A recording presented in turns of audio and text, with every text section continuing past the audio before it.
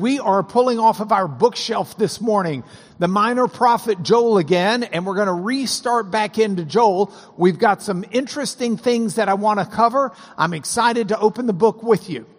Before I do so, I got an email this week from class member Phil Wagner talking about some different stuff related to tools.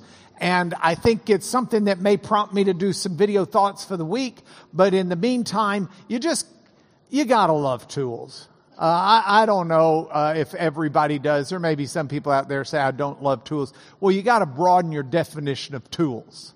Don't just think about the toolbox, but think about whether it's tools in the kitchen to help you cook, whether it's tools in a craft room to help you sew, whether it's tools in the garden to help you garden. Speaking of tools, one of the hardest things that I had to learn to do in 7th grade shop class, when we lived in Rochester, New York, and I started 7th grade, it was a different era. And all boys were required to take shop. No girls were allowed to take shop. All girls were required to take home economics. A different era. But I remember having to make this box, and the hardest part of the box wasn't cutting the wood, wasn't sanding the wood, wasn't planing the wood. Heavens, it wasn't nailing the wood. The hardest part was putting on the hinges. And that came to my mind in light of this class because Joel has got his hinge in just the right place.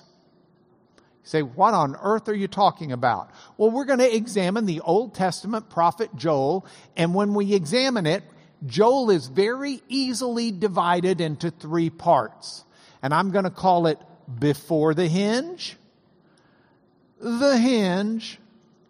and after the hinge.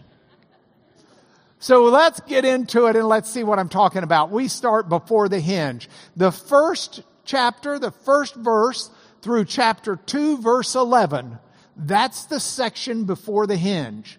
And I'm going to go through that with you in some detail.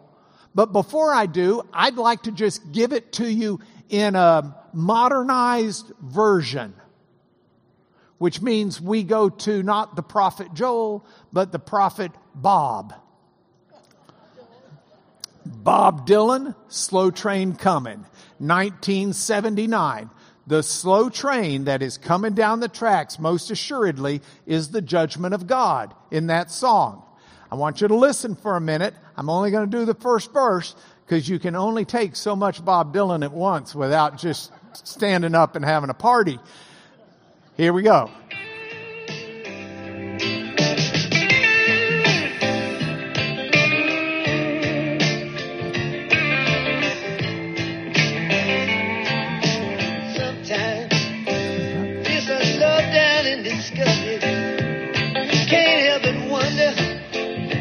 Into my companion, are they lost or are they found?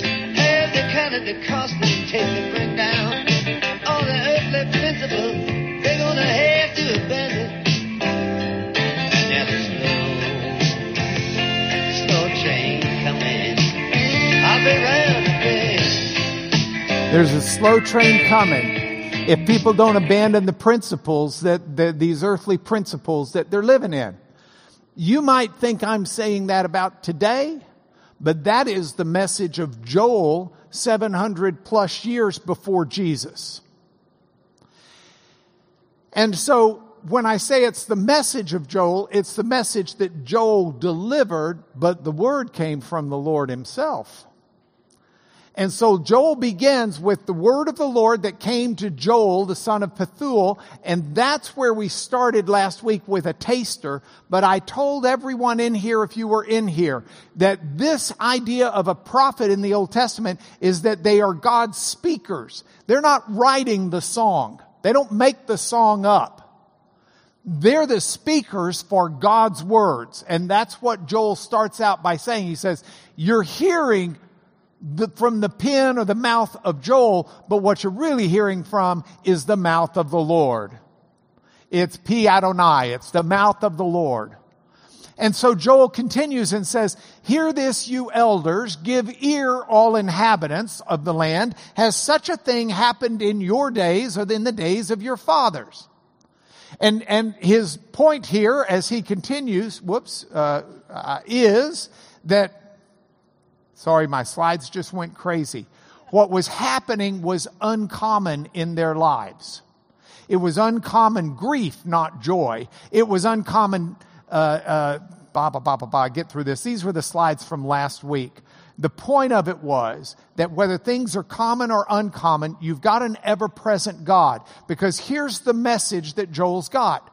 He's speaking at a time where there is a massive outbreak of locusts that are devouring all of the crops.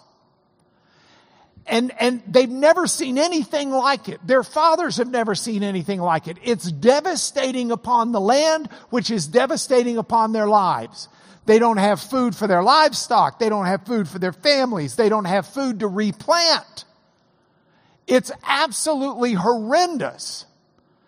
And in the midst of that, Joel says, what you need to hear is something that's so uncommon, but God is present in the midst of this if you will listen and hear what He's got to say.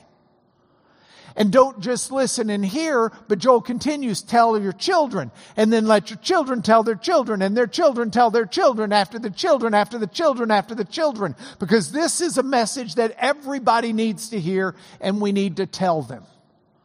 So that is the warm-up that we had last week and the warm-up that's in the book. Now let's get into some details. What the cutting locust left, the swarming locust has eaten. What the swarming locust left, the hopping locust has eaten. What the hopping locust left, the destroying locust has eaten. You get the message. This is not a pretty time. This is not a pretty thing. This is what you could call worst case scenario. Truly worst case scenario. I said to my sister Catherine once, I said, Catherine, can it get any worse than this? And she said, never challenge worse. That's the wisdom of age. Never challenge worse. This is worst case scenario. Almost. I was also reminded this week there was a judge named Ted Poe who was a judge in Harris County for a long time. Then he was our congressman for a long time. Just a marvelous gentleman, but a great judge as well. And Ted tells the story, Judge Poe, I should call him out of respect, tells the story. When he was a judge, there was a 5-year-old kid set to testify in court. Now, one of the responsibilities of a judge before they allow a witness on the stand is to make sure that the witness is competent to testify. And when you're looking at a 5-year-old, the biggest question is whether or not they're old enough. And the age is determined principally by whether or not they understand the oath to tell the truth. So before letting the 5-year-old take the stand, because that's an iffy age, the judge took the child back into chambers with the lawyers. And the Judge Poe said to her, now do you know the difference between telling the truth and telling a lie? And she said, yes, sir. And he said, what's the difference? And she said, the truth is real and a lie is make-believe. And the judge says, that's good. Now, do you know what would happen if you tell a lie? And she said, yes, sir. And he said, what's that? And she said, I would go to hell. And he said, well, what I mean is, what would happen in my courtroom if you told a lie? And she looked at him and said, what's worse than going to hell?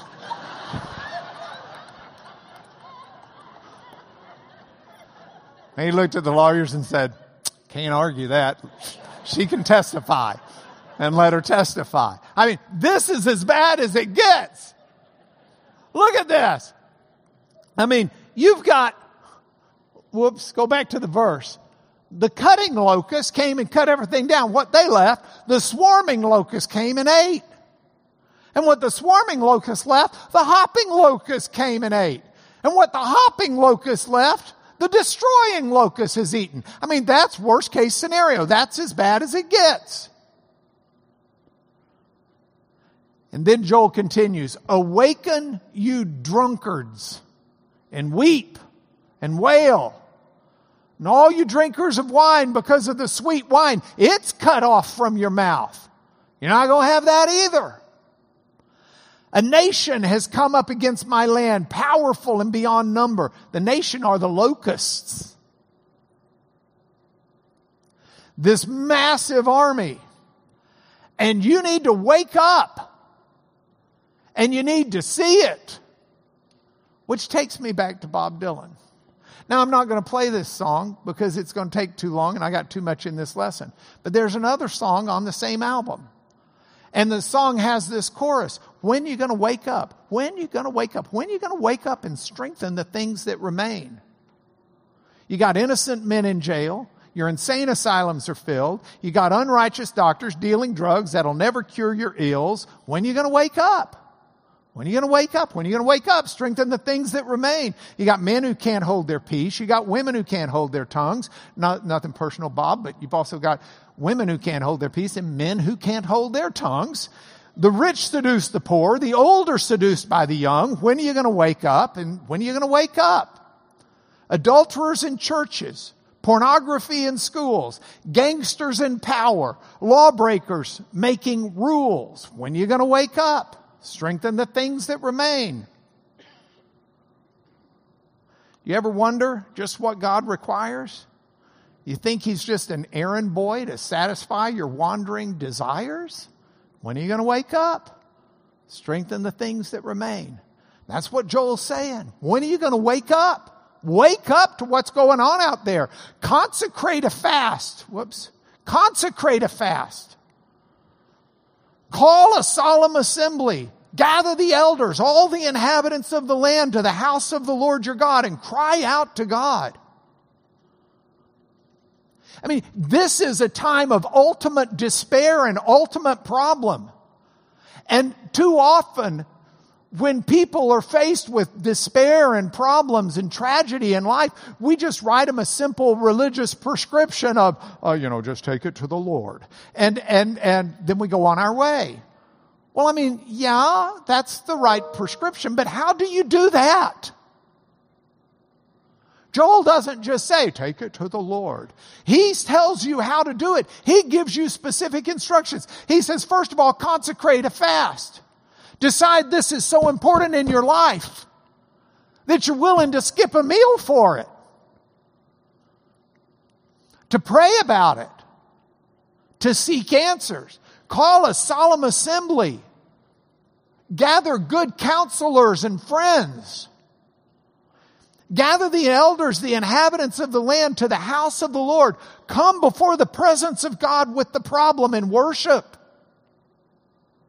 And cry out to God. And when we're faced with calamity and we're faced with despair and we're faced with problems, that's a pretty good way to take it to the Lord. Recognize that there's something more important than just eating the next meal. And get your counselors together and come before the presence of the Lord and seek Him in song and worship and prayer with others. Cry out to God. Joel continues and says, alas, for the day of the Lord is near. And as destruction from the Almighty it comes. This phrase, the day of the Lord, Yom Adonai. Yom, if you're looking at your bookmark, that's the Y sound. This sounds like an O when it's got a dot at the top, and that's an M when it ends a word. Y-O-M sound. Yom, that's day. Day can mean 24 hours. Day can mean a period of time, an era. It's got lots of meanings, but we translate it day. Day, and then this is the name of God that's not to be pronounced. It's Yod, Hey, Vav, Hey. The day of the Lord is near. The day of the Lord is a phrase that the prophets use over and over to reference God's judgment. There's going to come a time of judgment. And it's guaranteed.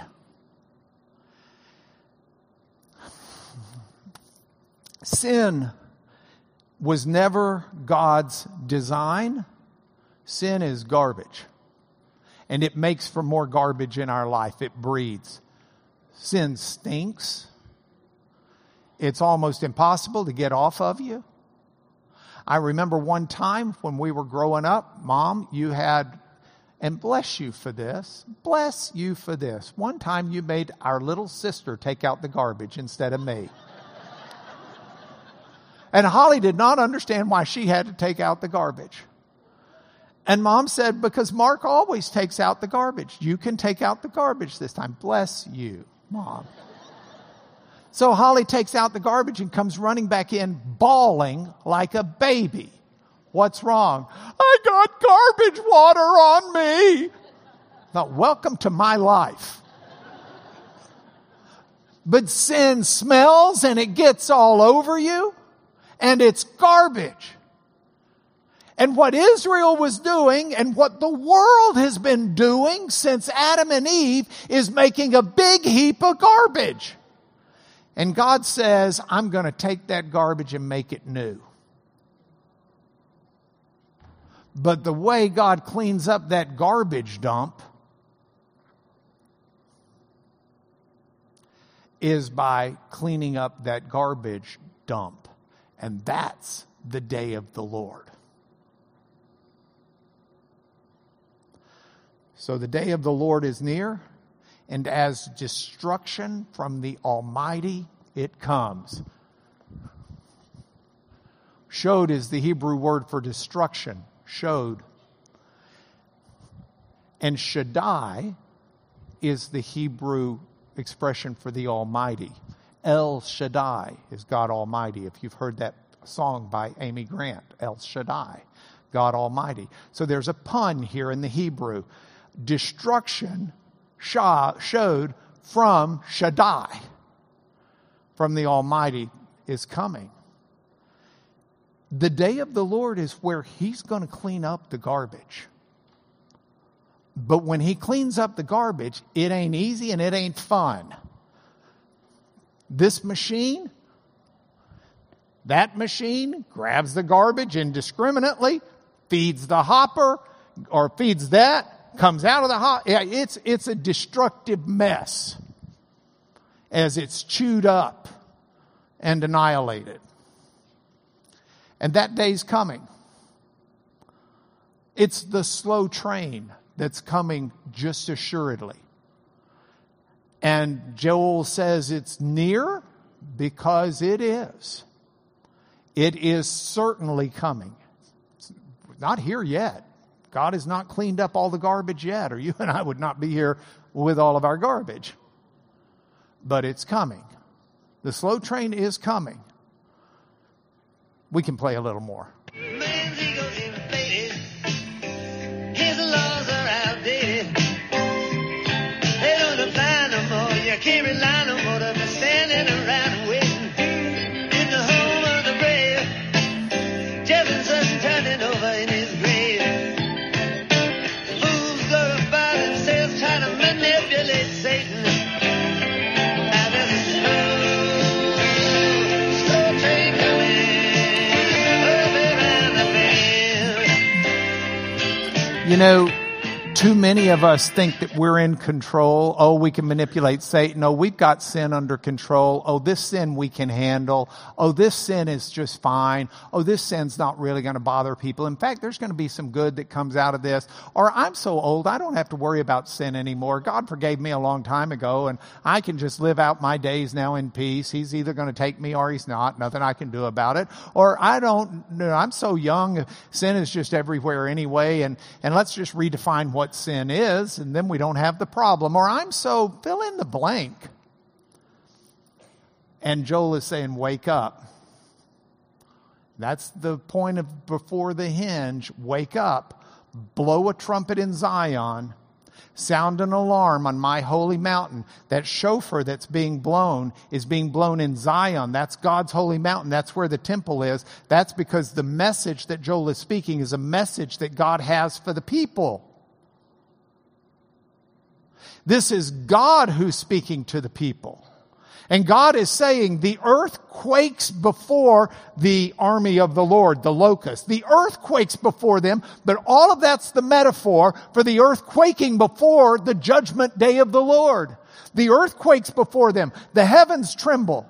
The sun and the moon are darkened. The stars withdraw their shining. The Lord utters His voice before His army. His camp's exceedingly great.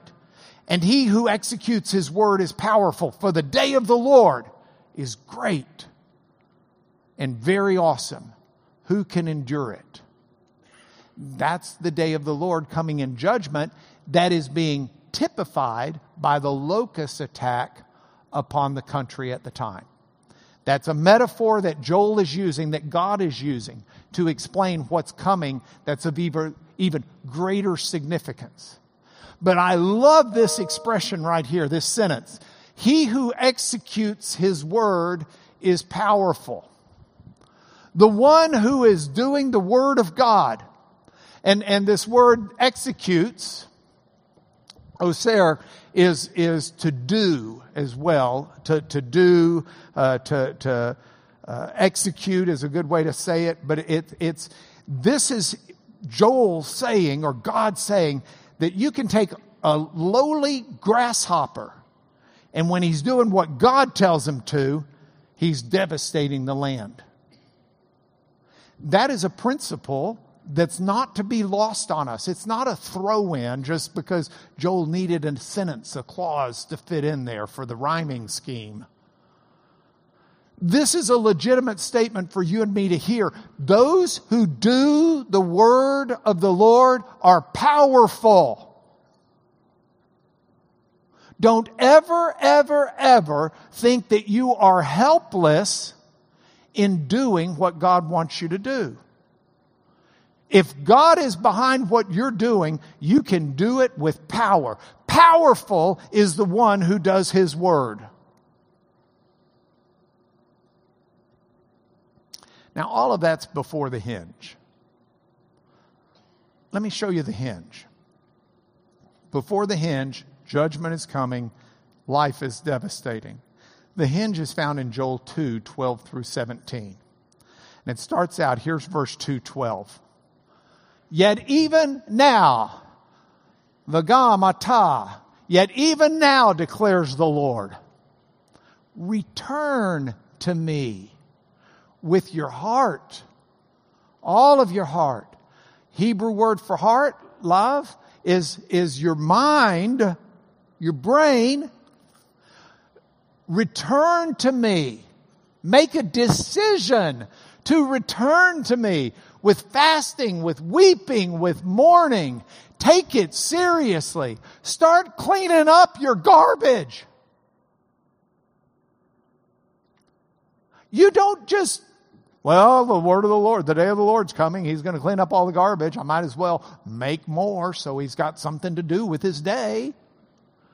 That's Paul's, what then? Shall we sin so that grace may abound? Heavens, no. We need to be out there cleaning up our garbage. He continues, he says, rend your hearts. Don't just tear your clothes in misery. Oh, woe is me. I'm so sorry. Do that to your heart. Perform some open heart surgery, some brain surgery. Say, I'm going to do this different. I'm going to take this seriously. I'm really going after this. I'm going to hear the word of the Lord and I'm going to do it. Return to the Lord your God because He's gracious and merciful. I love this. Chanun varachum. It kind of sounds cool together. Chanun varachum. And those are phrases that are used frequently in the Bible together for God. Gracious and merciful. But I want to talk to you about this word merciful right here for a minute. The word merciful in the Hebrew, rechem is the root for the word, and rechem is also a reference to a mother's womb. And this word merciful is the tenderness of a mother for the child in her womb. That's the way God is. God is gracious, and He's got a mother's tenderness. The Lord is gracious and merciful. That is an amazing, amazing attribute and trait that our God gladly wears. And so we've got a God who's gracious and merciful, who tells us in the hinge, He tells us to go out there and to repent, to rend our heart. You know, let's take a moment and go back to the Joel 2, because there's more to it. It's just beautiful the way it says it, and it gives me a chance to use my new little toy or tool. Yet even now declares the Lord, return to me with all your heart, with fasting, weeping, and with mourning. Rend your hearts and not your garments. Return to the Lord your God. He's gracious and merciful. He's slow to anger. He's abounding in steadfast love. He wants to be there for you. He doesn't want to have to judge harshly His children. He is seeking. He's the whole and look, if He was just some harsh old codger looking to wipe people out, He didn't need to send Joel. He didn't need to secure Joel in Holy Scripture.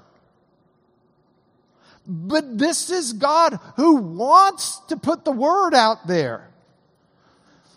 Who knows whether or not that God would turn and relent? He'll leave a blessing behind. So a drink offering for the Lord your God. Let's do that for Him. So blow the trumpet in Zion.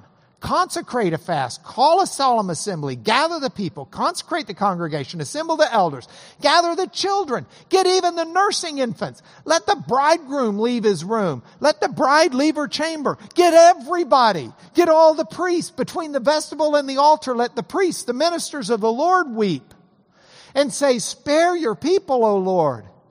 Make not your heritage a reproach or a byword among the nations. Why should people say, oh, where's their God? Now, I want to pause for a moment and soapbox. How am I doing time-wise? Yeah, I can soapbox for a minute.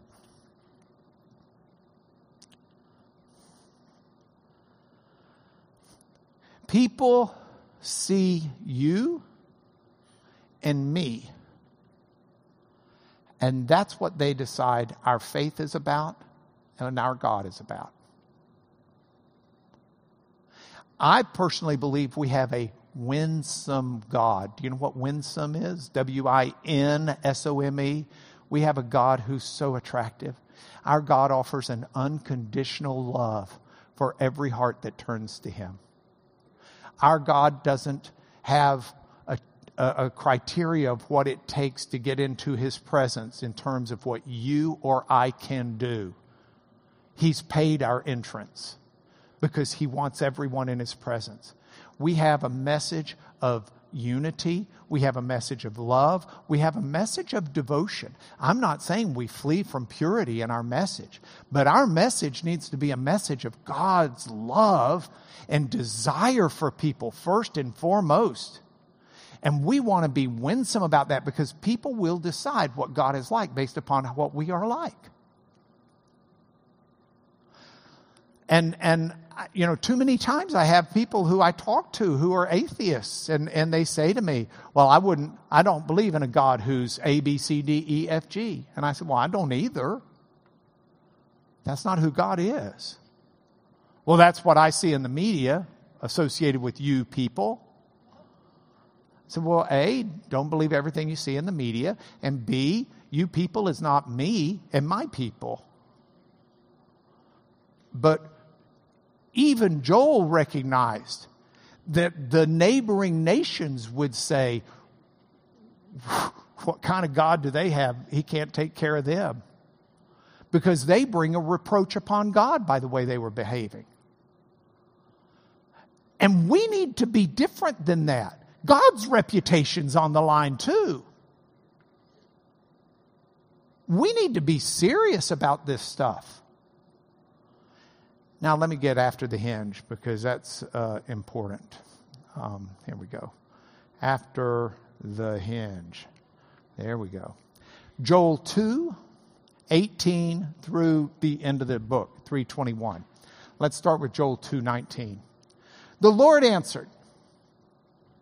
Now it's people, judgment's coming, garbage is being piled up and it's going to get cleared, but we need to be repentant before God because God has blessing for his people who repent.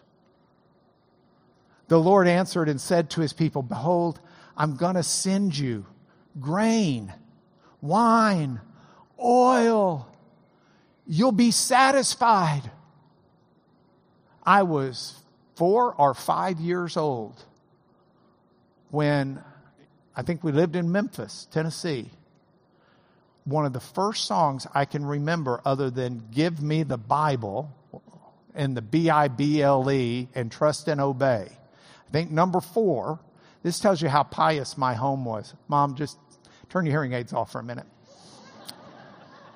I lived in a home where I learned Jesus loves me, the Bible, Trust and Obey, Give Me the Bible, and a song by the Rolling Stones that they sang on Ed Sullivan.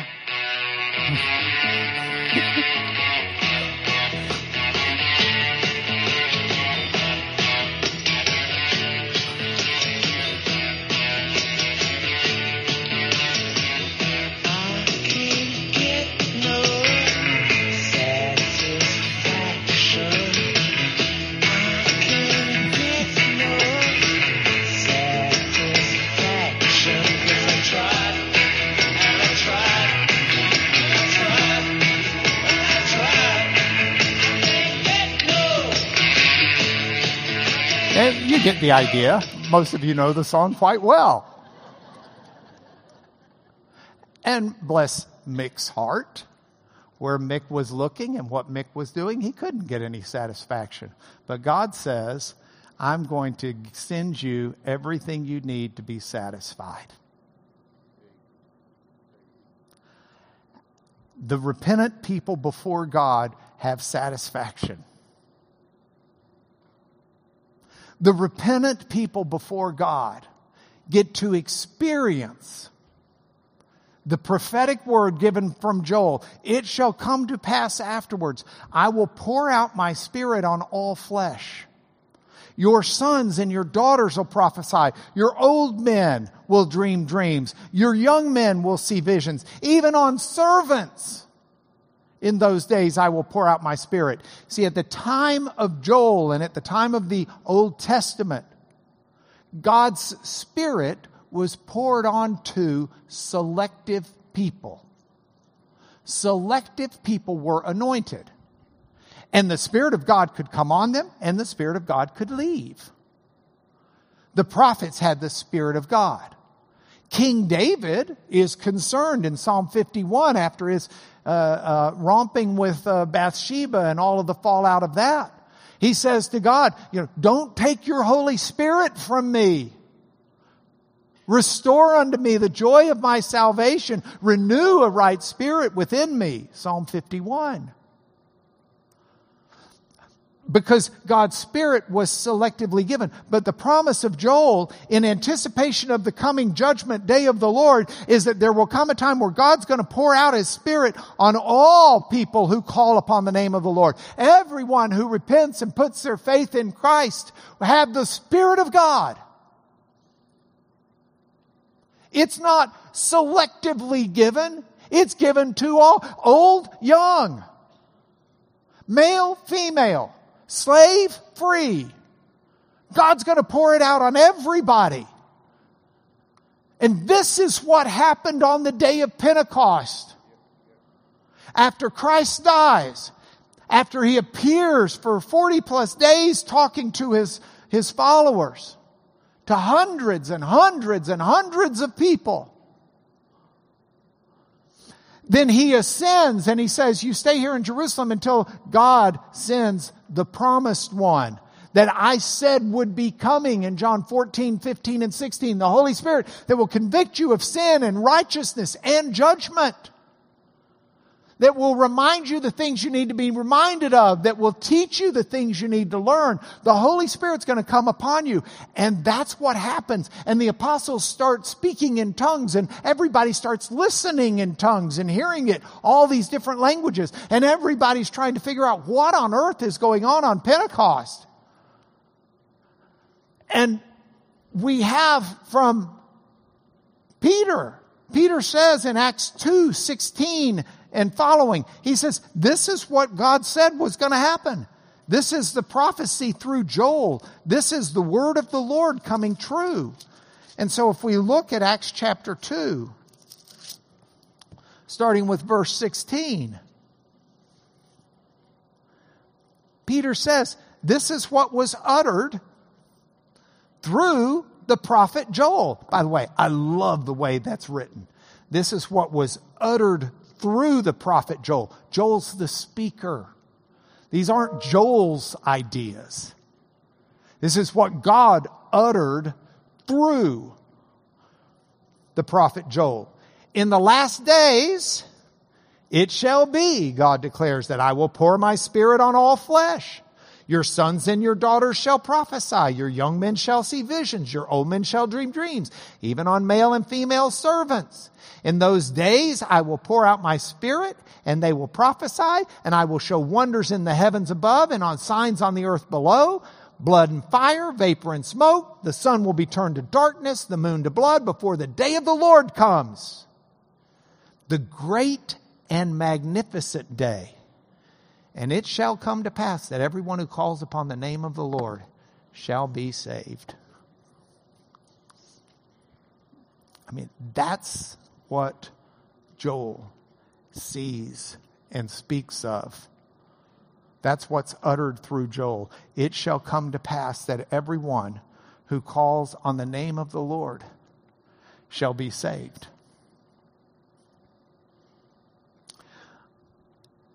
Joel speaks in great metaphor. And I'm going to have more about this later because I'll give you a taste of it now. We think in metaphors. It's hardwired into our thinking. Think about the metaphors associated with war and fighting. We use those metaphors all the time. You know, I'm set to try a case in the end of October in Pensacola, Florida, and I will represent a veteran who's got the lawsuit because of some supplies that were given in the military that were defective, in our opinion. And so I represent this veteran, and do you know the case will be defended by, you hear what I just said, defended? That's a metaphor word. That's a military word. That's a fighting word. Didn't even register in your brain just because you're used to it. You can't have an argument without using military metaphors. You know, I'm going to advance my argument. Advance, that's a military metaphor. You know, we think in metaphors. And there are certain groups of metaphors we use all the time. There's a metaphor of equating time with money. And you'll hear it all the time. Look, I can't afford the time to tell you more. See how that's a time is money metaphor? If I've lost you, don't worry about it. That's just a taste. We'll get into it more later on. But God knows this, and God speaks in metaphors to us a lot, especially in the prophets, but even beyond that. I'm not taking away from the truth of what happened to find a metaphor within it. So with that, I want to look at the points for home, but the points for home are in the text. So let's look at this within this light. Joel 3:14. Multitudes, multitudes in the valley of decision. For the day of the Lord is near in the valley of decision. You and I, saved, unsaved, have decisions to make about how we're going to live our life. We have decisions to make about how seriously we're going to take this stuff. We have decisions to make about whether or not we think God's just there for when we need Him, and it's a very one-sided equation. We have decisions to make about whether or not we actually believe this stuff in Scripture that tells us how we should behave. We have decisions to make of what are we going to do with our garbage.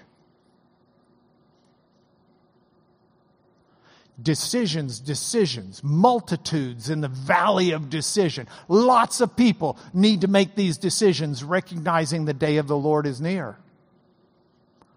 So one of my points for home on this is some serious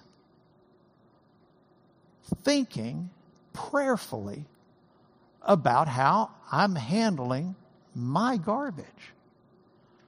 Now, I got news for you. None of us are going to be any good at handling our garbage on our own. And that's why Jesus says the Holy Spirit's coming. So the Holy Spirit will help you regarding sin, righteousness, and judgment. It's the work of the Holy Spirit to purify us.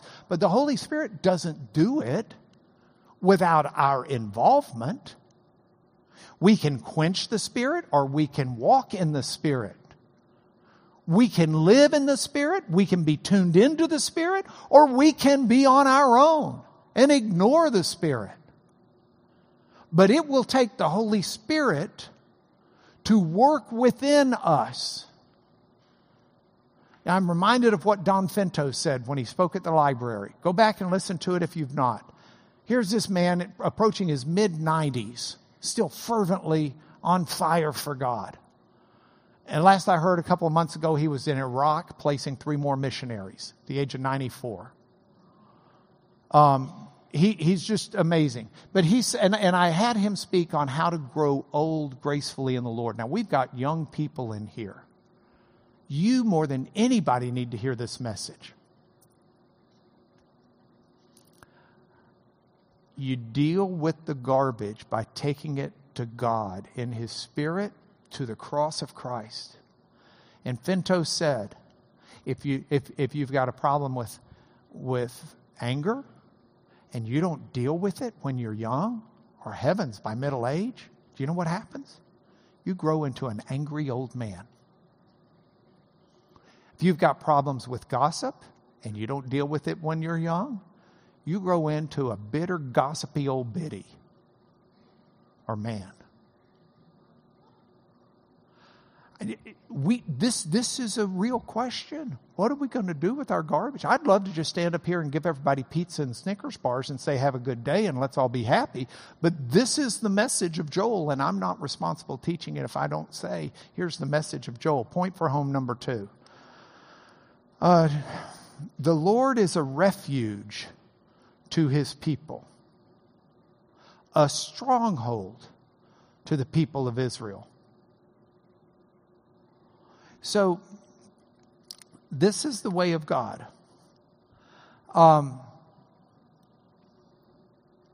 You've got a God who wants to help.